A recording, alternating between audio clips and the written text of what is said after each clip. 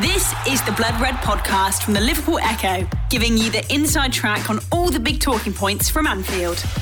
It's the Blood Red podcast, courtesy of the Liverpool Echo. I'm Guy Clark. Welcome along. The head of God as Alisson Becker helps the Reds boing past the Baggies and onto Burnley with their Champions League dream still alive. We'll somehow try and make sense of a goalkeeper scoring for the first time in Liverpool's 129-year history, review the rest of the action and throw ahead to Wednesday's trip to Turf Moor. Joining me to do that, we have our chief Liverpool writer, Ian Doyle, and Theo Squires too. Doyle, I'll come to you first. You were at the Hawthorns, and the emotion when that went in must have been, I don't even have words for it. It must have just been absolutely amazing seeing it all, seeing Alisson first of all go up for the corner and then be the man to get the winner in stoppage time. Well, obviously I have no emotions, so it didn't get even you must have given it a get in. Well, it's funny. It's not the first time I've seen a goalkeeper score. I saw Tim Howard score against Bolton. It was back at Goodison, but the difference there is that for that one, I didn't actually see it until it had actually just about to go into the goal, because obviously he was taking a goal, not a goal kick, but he was kicking out of his hands, so he weren't paying much attention. Totally different at West Brom yesterday. Yeah, it was just, it was very bizarre. I mean, let's be honest. How many times do you see it? You don't see it very often. I mean, let's just pretend that it wasn't Alisson who scored and it was just a player who scored. What a dramatic way to win a game that Liverpool need to win, and a great header from a corner. And then you add in the fact that he's the goalkeeper, and you think, well, really? What's going on? It was interesting because there were one or two people in the press box, I'm not going to name any names, James Pearce, but that were he was sat right by me. He was a little bit excited. Bearing in mind that he's the man who gets excited when Steven Gerrard scores in a 6-1 defeat against Stoke, so you can imagine what he was like. But there were one or two screams. It was actually quite interesting in the fact that even, because obviously West Brom were already down, so the game didn't in some sense mean much to them. So people, even the neutral, most of the journalists are neutral in terms of that game, they were just like, couldn't believe it either. The people, everybody in that stadium, the stewards, whoever, just were like, has that really just happened? And I think it was more the fact, it could it have been any better timing? No. Could it have been a better goal? I mean, the only thing he could have done differently was perhaps do an overhead kick. And even then you would have thought, well, that's just ridiculous. That would have been ridiculous. The technique on it and everything was... Well, exactly. The header was actually just so good. Yeah, the header was so good. And, everybody will have seen the interview that he did after the game, which took place just in front of where I was sat, actually. So you could see how much it meant to him. And the other thing as well is that if you have a look at this when the ball goes in and Liverpool players celebrate, I cannot remember, of all the goals Liverpool have scored, I can't remember a goal that's been celebrated quite like that for a long time. Bear in mind that they've had, the 4-0 against Barcelona, scoring in a Champions League final. But, look, I put a tweet out saying, look at Mohamed Salah, the way that he was when he went in. He scored, 125 goals for Liverpool? I don't think he celebrated a goal quite like that. Two reasons. One, obviously, the importance of the goal, but secondly, who scored it? And the fact that, we all know he's a very popular member of the squad, Alisson Becker, and if you saw that, say, with the interview, what personable chap he is, and we're all aware of the, what he's what he's been through, both the, the downs, obviously, of his father dying, and recently, the ups of his third child being born. So it's been an emotional time for him, but it was just a great moment, wasn't it? I think it was you, Guy, who said that was the moment of the season, regardless of whoever you supported. So. If we've got an Arsenal fan saying, to be fair, there's not been much for Arsenal to celebrate, to be honest. If you've got an Arsenal fan saying that, then, yeah. I mean, it was also, it was interesting the fact that it was almost practically the last touch by a Liverpool player in behind closed doors football. And it kind of underlined just how unreal the whole thing has been, that the whole thing should just finish with a goalkeeper scoring an injury time winner. What could sum it up more than that, of how odd the whole thing's been? But take all that away, Liverpool have somehow, from a couple of weeks ago, they're now just 2 wins away from getting into the Champions League, and who would have thought that? Theo, I'll come to you shortly, but Doyley, pressing question I must ask, was the KFC nice? Well, is KFC ever not nice? Yeah, is that in reference? That is in reference to a couple of, for anybody who doesn't play on Twitter. A, why don't you? And B, I put a tweet out with about 5 minutes to go saying if Liverpool score from a corner in these closing minutes, I'll get a KFC on the way home. Although I was always going to do that anyway. And of course, then Alisson heads it in, and I just get loads of messages from people saying Zinger Tao Burger and stuff like that. So yeah. No, there's never a bad KFC. No, happy days. Theo, we saw the assist from Alisson last year against Manchester United, and I don't think many people sort of thought that was going to get topped, but we saw the save against Napoli, against Milik late on in that one as well, but that probably is his biggest save for Liverpool, wasn't it?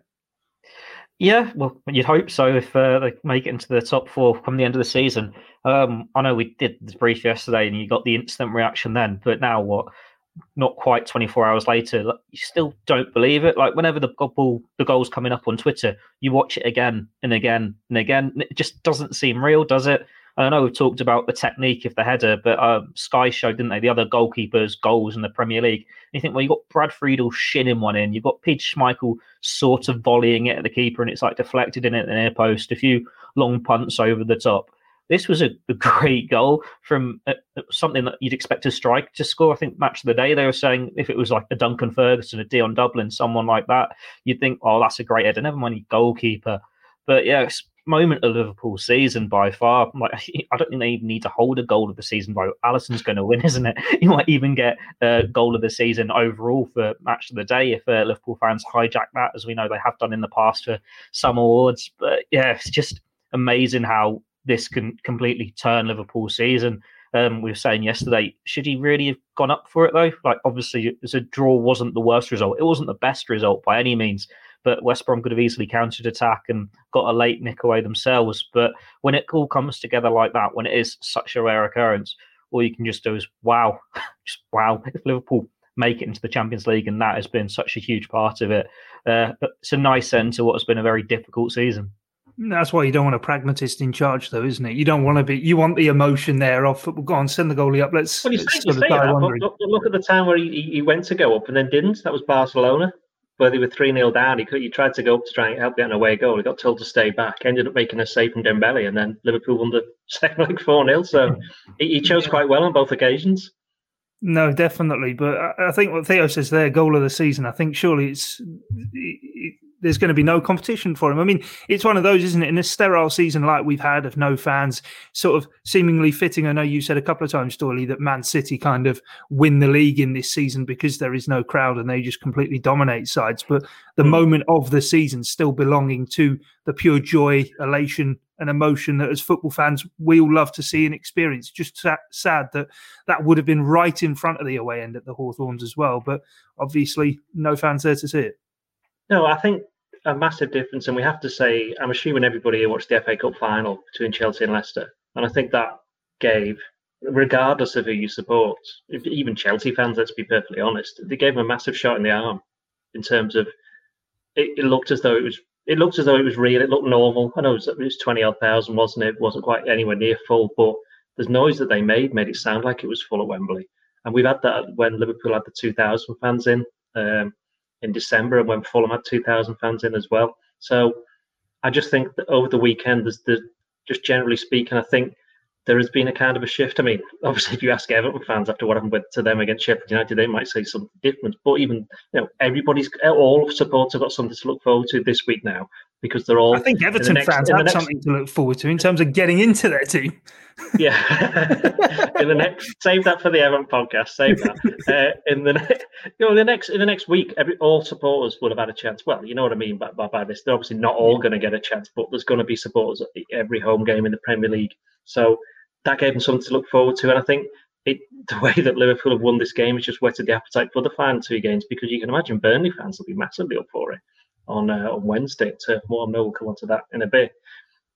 And regardless of what happens there, Liverpool are bound to get a massive reception. Can you imagine the reception Alisson's going to get at Anfield on next Sunday when he comes out? It's going to be pretty incredible, because they've waited a long time. And just looking at the game itself, Mohamed Salah, 31 goals now, so he'll get a huge reception. I think the players have been looking forward to it. And as I wrote in my verdict, when I was like doing my work after the game, Alisson had finished his interview and he kind of wandered off into the tunnel. And suddenly you heard this massive cheer.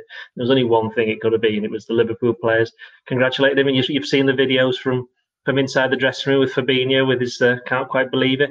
And there was that kind of sense from the players, wasn't it? It said to go back to the celebration. You looked at them, they were like, A, we are made up, and B, I cannot believe that's just happened.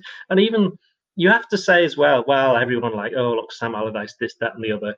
You have to say fair play to West Brom because they put in a massive shift and you could hear them on the pitch. They were absolutely desperate to get something from this game because it still means a lot to play Liverpool it means a lot to play for West Brom, no matter what the situation is. So for them, it was a credit to them. And if they'd have nicked a draw, I don't think anyone would have complained if Liverpool dropped points. I think they would have had only themselves to blame with the chances that they missed because it's not just Sam Allardyce said, they had great chances, West Brom. I thought Liverpool towards the end, you look at Wijnaldum's chance, you look at Trent's chance, Firmino had a half chance, Thiago was close with one.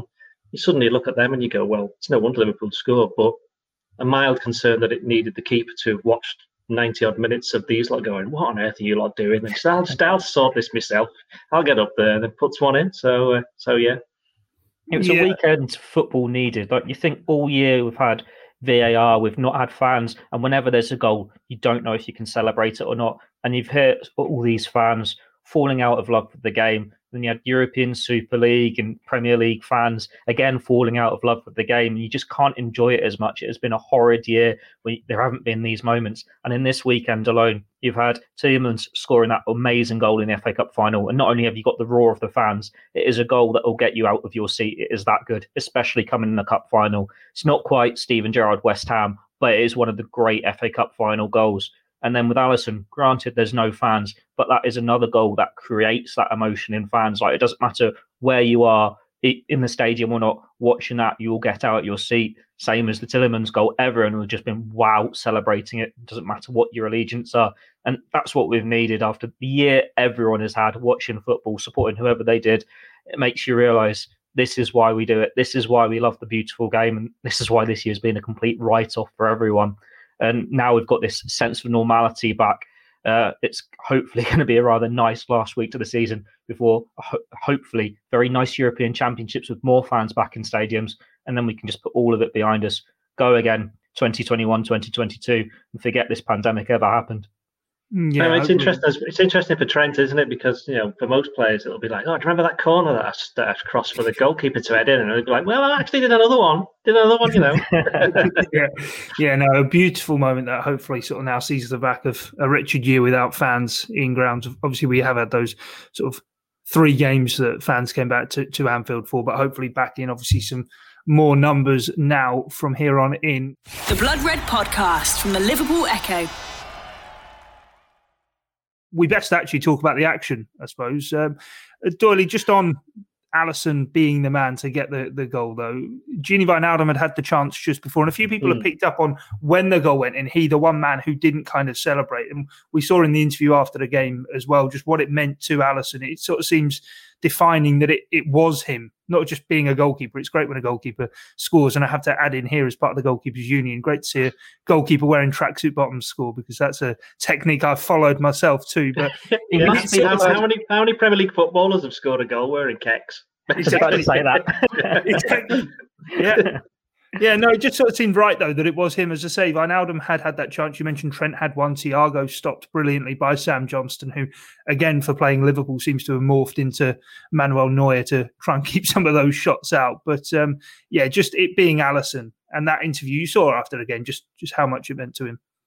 Well, yeah, I mean, we don't know what he's been through. I mean, we've all had, personal situations, but the one that he's had, he's been made even worse by the fact he hasn't even been able to go on to Brazil and be with his mother. So it has been tough for him. What came out of it as well, though, is that, as I said before, he's clearly a popular member of the squad, but the togetherness of the squad. I mean, we always talk about this, and a lot of football clubs and teams are exactly the same, because if you go out there week in, week out, alongside, you won't have to trust the guy next to you, the guy behind you. So all football clubs are like that, and the ones that aren't, I hate to mention Arsenal, but it is a little bit like that. Sorry, from looking on the outside in, let's put it this way. But you can look on the outside now, looking at Liverpool, you could see the way that they were all together the day. While I think what's been interesting for me over the last couple of weeks is that the shift in mentality now that they've realised that they can actually do something. Now that just regardless of who's out on the pitch, because Rhys Williams and Nat Phillips have been the centre-backs for the last 3 games, and they're going to be for the next 2. Well, unless, as is inevitable, one of them gets injured. They'll probably just clash heads at Burnley next week, and it'll be for the Adrian and Kelleher centre-back just to remind them not to touch the ball with their hands. Adrian fancies himself as an outfielder. Maybe we'll get a goalkeeper scoring. Well, he can go in goal. Let's go, did he? Yeah. He can go in goal, and Alisson can play centre back and head it clear.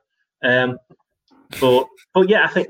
But the point being is that now that Liverpool have had that kind of boost, you can see that changing mentality. They look like a team who knows what they can get, knows that they're capable of getting it. And you saw that at United. You saw that to a certain degree against Southampton.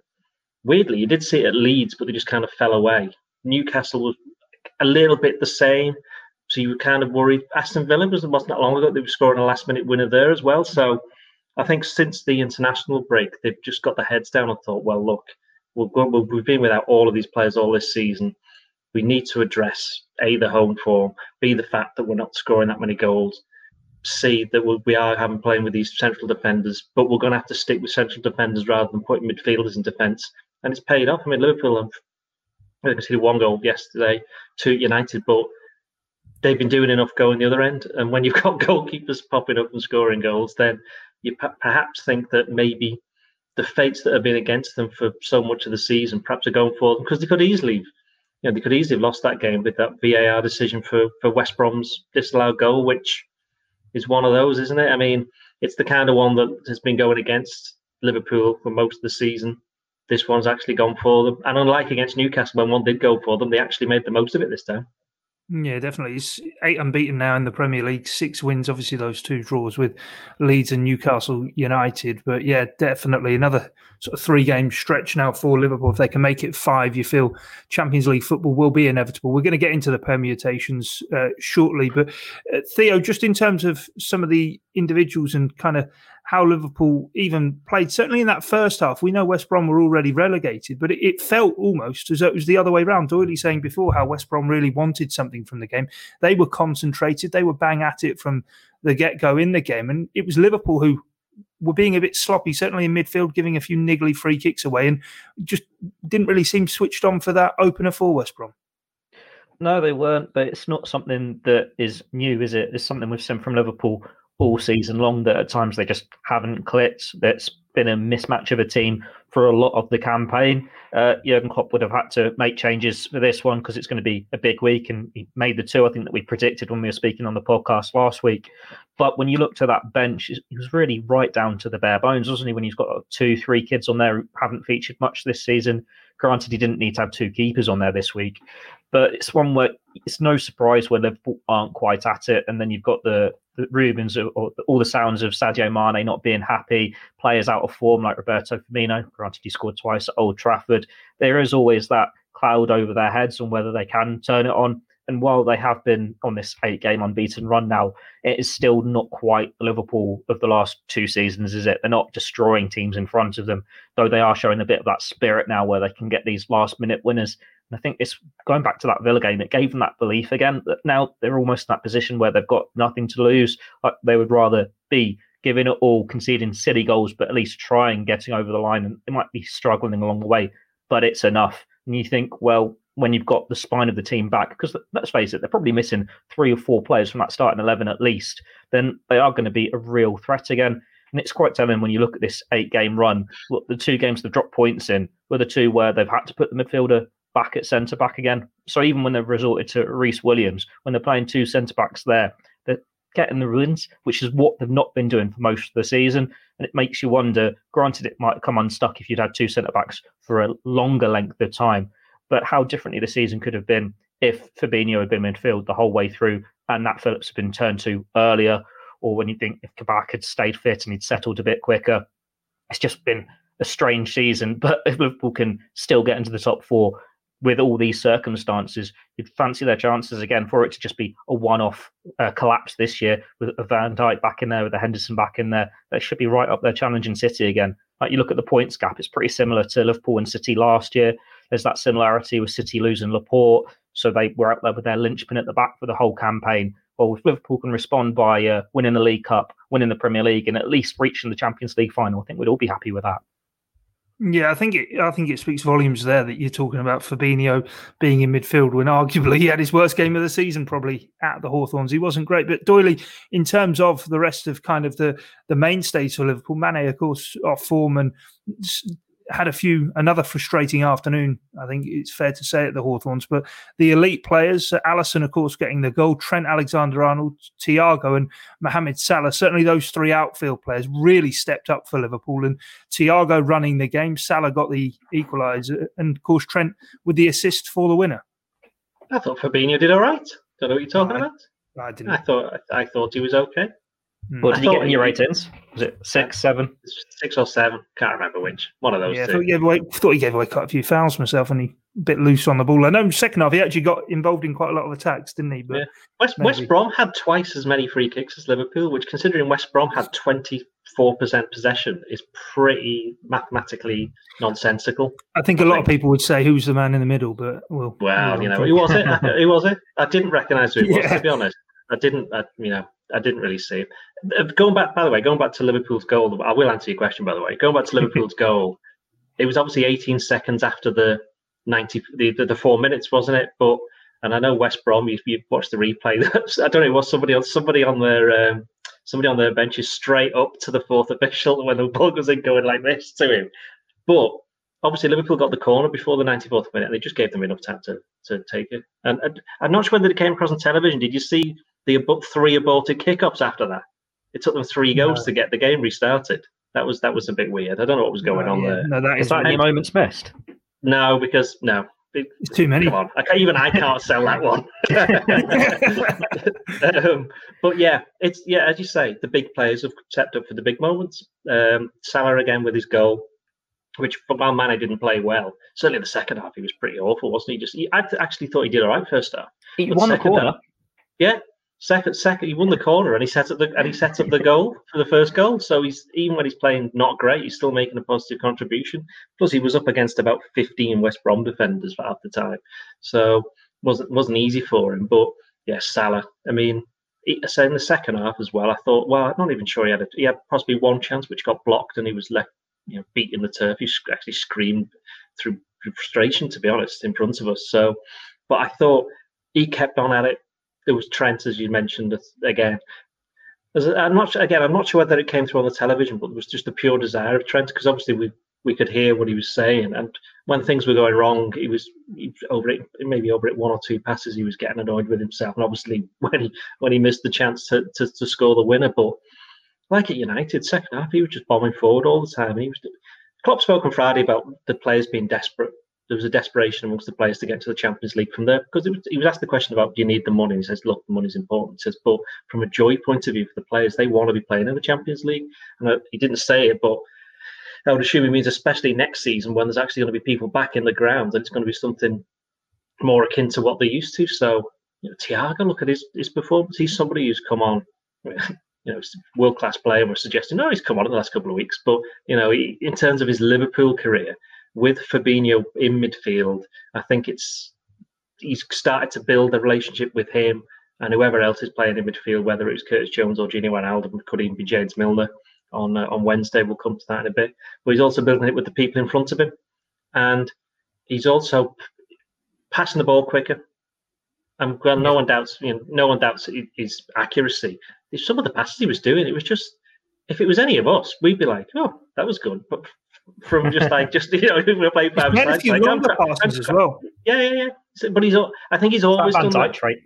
Yeah, I think he's always done that. I think it's kind of just been overlooked. That's why he's such an important player for whoever he's played for, because he's been able to do that. I think was it a long pass that helped set up the goal for Bayern Munich against Paris Saint-Germain in the Champions League final, because he played that long ball down the channel and then they crossed it in and then it was a goal. Yeah, so so he's got that in his locker. I just think he's just, again, and he's someone who he gets it now. And while he may have got it at the start, he had 3 months on the sidelines of being injured, and then in that time, Liverpool, well, when he came back, everybody else in Liverpool forgot it. So that was the concern for him. But now that everyone's back on the same page, I think he's making a massive difference. And Trent and Alisson, forget the goal. I just thought he played really well overall. I thought he came out with, he commanded his box very well. He dealt well with the amount of corners that West Brom had. He made a good save from Robson Kanu, and then, as we know, he was there at the end to nod one in. And even Trent with that recovery block from Robson Kanu as well. I think we all forget about that as well. As you say, desire and determination to get back in. He probably gave up a good 15, 20 yards on the angle and still managed to get the block in. Theo, I'll let you crack on with your point you were going to make. I was going to say, you've got to give, I think, Jurgen Klopp credit for how well he knows his players. Like, you think all season long, he's been saying that he needs stability in this team. And it's no coincidence that when he's got stability in the team, they've gone on this unbeaten run, that we're seeing the best of Thiago when he's able to play game after game, when he's able to complete 90 minutes. It's not the fact that he wasn't playing well as such earlier in the season. He was just still recovering from COVID, adjusting to English football, adjusting to this really strange season. And then credit to Trent Alexander-Arnold as well, because I don't buy into the myth that he's had an awful season and that he's only turned his form on in the last month. I think he's been good for a good 2-3 months now, and it went under the radar somewhat. But he has really stepped up since that England snub. Like when he got the armband for the first time against Midtjylland, I can't even say them properly, so that's offensive. Midtjylland. Yeah. Do you go there? Do you go there, Theo? Wait, be kind. But yeah, since he got the armband, that's a theme park that you don't have to be a certain height for.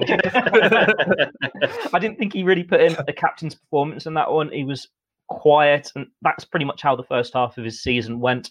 But you could really hear him on the coverage yesterday, and it's been the case for the last few games where without Henderson, when they've known he's been out for the season, without Milner, without Van Dijk, he has stepped up and he's been this leader. We all know he wants to be Liverpool captain one day, and you're starting to see that leadership quality of him. And it's in a season where Liverpool haven't really had many players properly step up and take responsibility like that.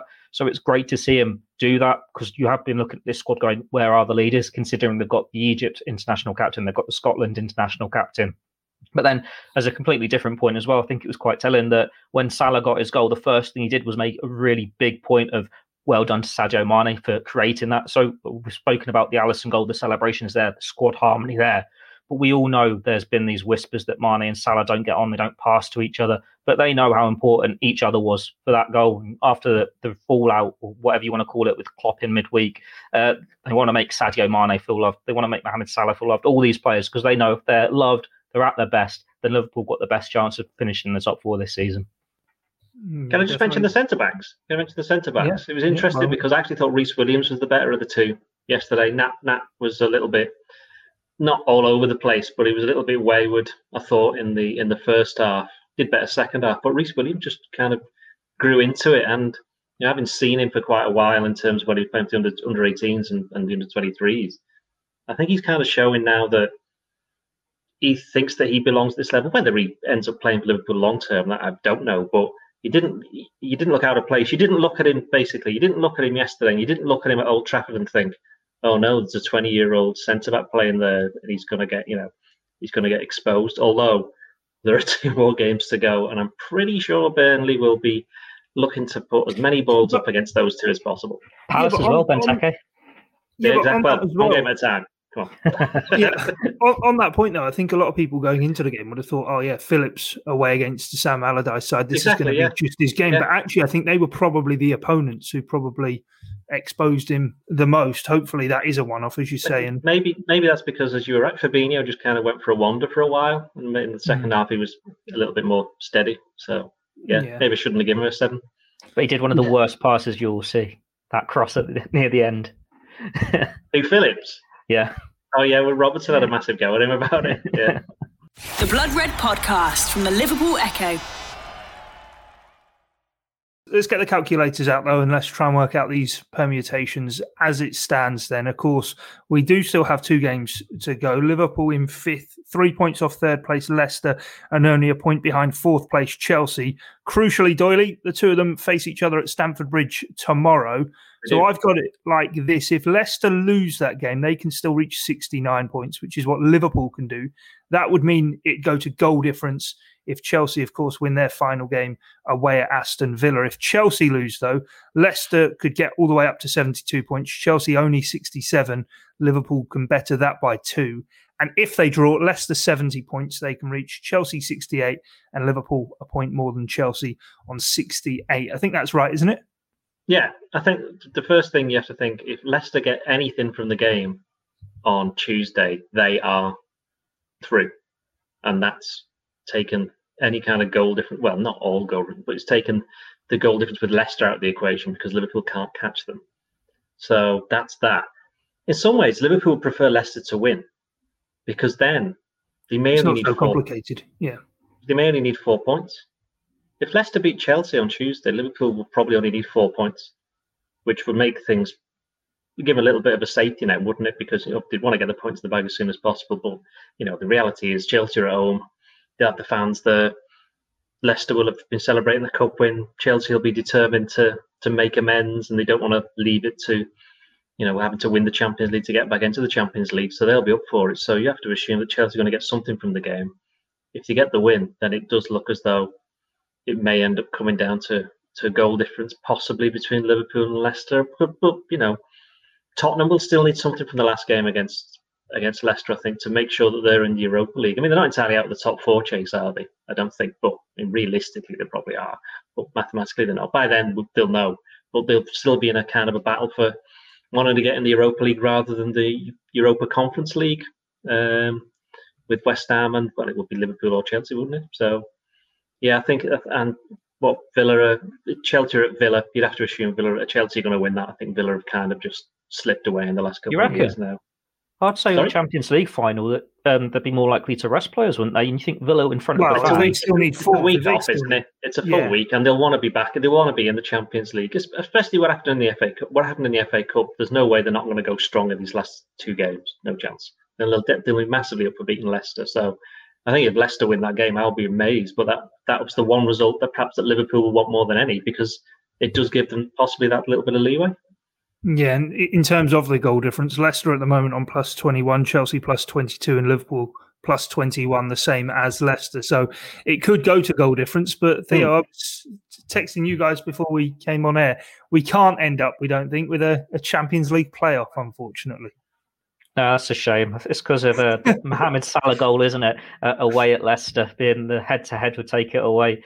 But it's funny when you look at the table and you look at that goal difference, well, you think how crucial could those 7 goals Liverpool scored against Palace, or the 7 they conceded to Villa, come into this? Or when you think Chelsea, they've not scored as many as the other 2. Well, Timo Werner's not exactly been flying for them, has he? But the fact that it can come down to such small margins, it would have been nice if we'd had a playoff. Granted, Liverpool aren't going to win a trophy or anything, but do you not want the drama of that, Doyley? Now it's another game for me to go to. Another game for you to go to. You'd have actual fans there, something riding on it. It's a cup final of sorts. But like we were saying yesterday on the debrief, as much as you look at Leicester, you look at Chelsea, they've got other influence coming into this, whether it's an FA Cup final hangover, they've got a mental hangover from missing out last year and not wanting to repeat that, they've got the Champions League final to look forward to. Liverpool just need to focus on their own games and get the points in the bag. And you'd like to think it should be enough. Hopefully they won't be relying on the keeper to be getting last-minute winners in the next 2. But it's been a crazy season, so we'll wait and see what actually happens. Yeah, if Chelsea win, they go up to 67, don't they? I'm just doing off the top of my head, yeah. That would leave Leicester on 66, and Liverpool will be on 63 with the game in hand. Yeah. Imagine if that happens, and then Liverpool beat Burnley. Then you've got the 3 teams, a point between them. That last day of the season is going to be incredibly tense, isn't it? Because there will be goals, the games will change, it'll shift around, and I think they say peak Barclays, don't they, the kids? Well, don't. Well, you're the youngest one out. They don't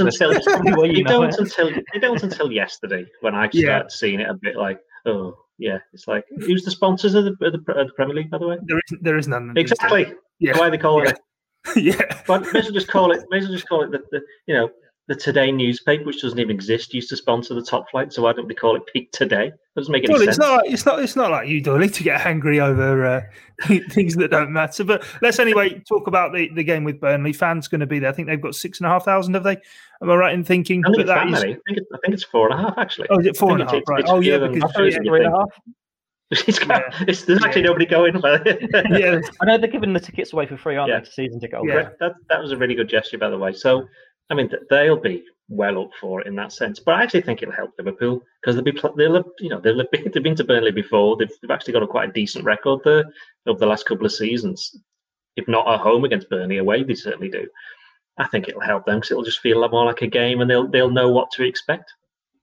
But we're saying this without taking into consideration they just got battered 4-0 at home, so they'll definitely want a response there as well. Yeah, it's 3,500. It's 3,500 Burnley. Is it 3,500? Yeah, that's really. I thought it's interesting. Oh well. Yeah, that's how many there's going to be. But yeah, he's going to be an interesting one, and with that as well, I suppose important. The team Liverpool are going to pick. Let's get into our team selector and our match prediction now, guys. And I suppose in goal, we've got to go for one man and one man only. The goal scoring machine, Alisson Becker. Doyley, defence, what do you think? Well, Liverpool had 10 players injured at the weekend. Yeah. And I think we can't underestimate how difficult, Theo mentioned the players on the bench were, I got a call. And I just said I hadn't brought my boots. It was too late. So, plus I'm absolutely chronic at football, and I can't see. So other than those things. In fact, Alisson in goal. I think they can't do anything. There's very little that they can do. No. Certainly with Jota being out. I thought they can't rotate the front three really unless somebody gets injured. Midfield's the only place they can rotate. And that's dependent on what you want to do. So defensively, it's just going to be the same again. I mean, the only way you'd possibly change it is if one of the centre-backs gets injured, which you'd have to play Fabinho there. But I actually think for this Billy game... Camacho was on the bench, though, yesterday. He might well just get thrown into the... I think it's... I'm just saying. No, I know. I think... Well, he's going to be... He needs the game time to get ready for the Youth Cup final, which will be next week, probably. No, I think it's... That would be totally unfair, wouldn't it? Playing him totally and utterly unfair. I think...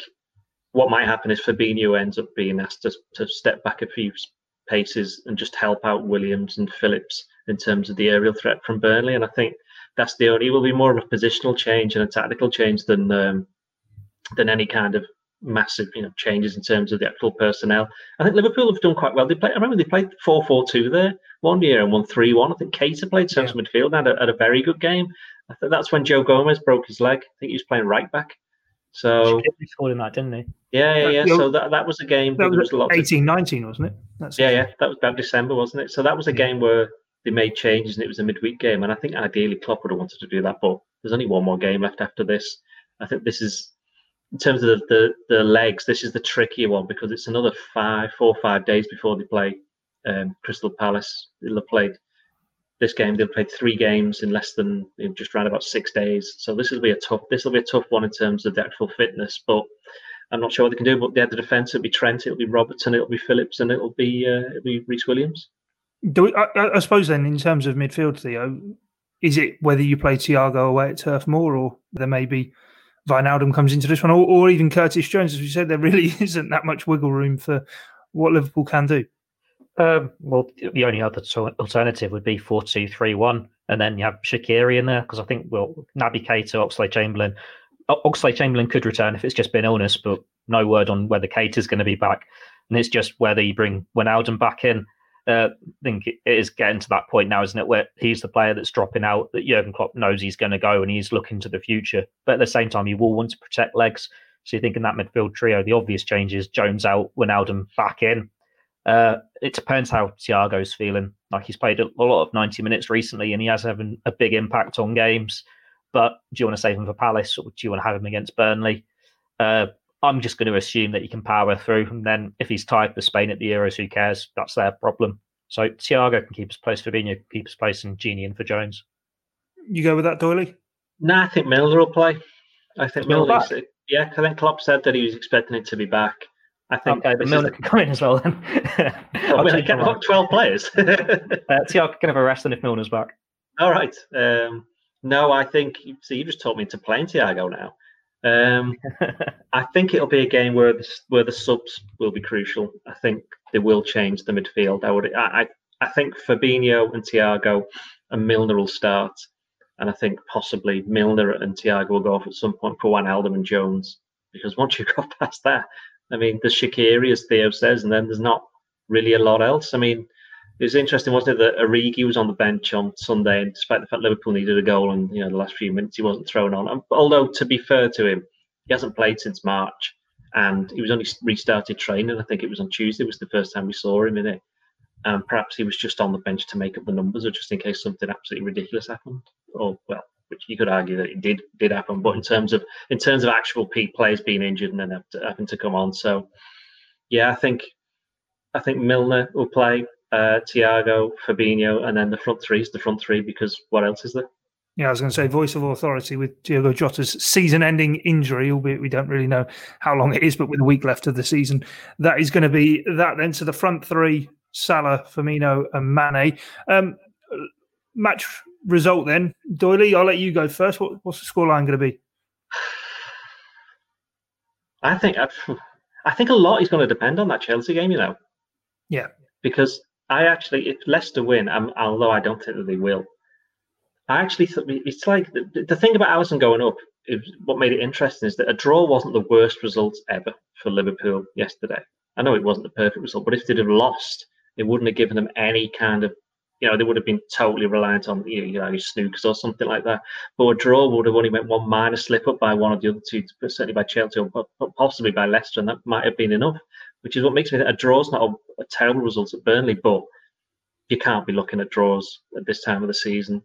It is rare that Liverpool end a season with 5 wins in a row. I think it's only happened twice in the Premier League era. Certainly in terms of 3 times, weren't they, on commentary? Yeah, twice under Rafa, once under Klopp. Well, it's definitely 2006, and it's also definitely 2019.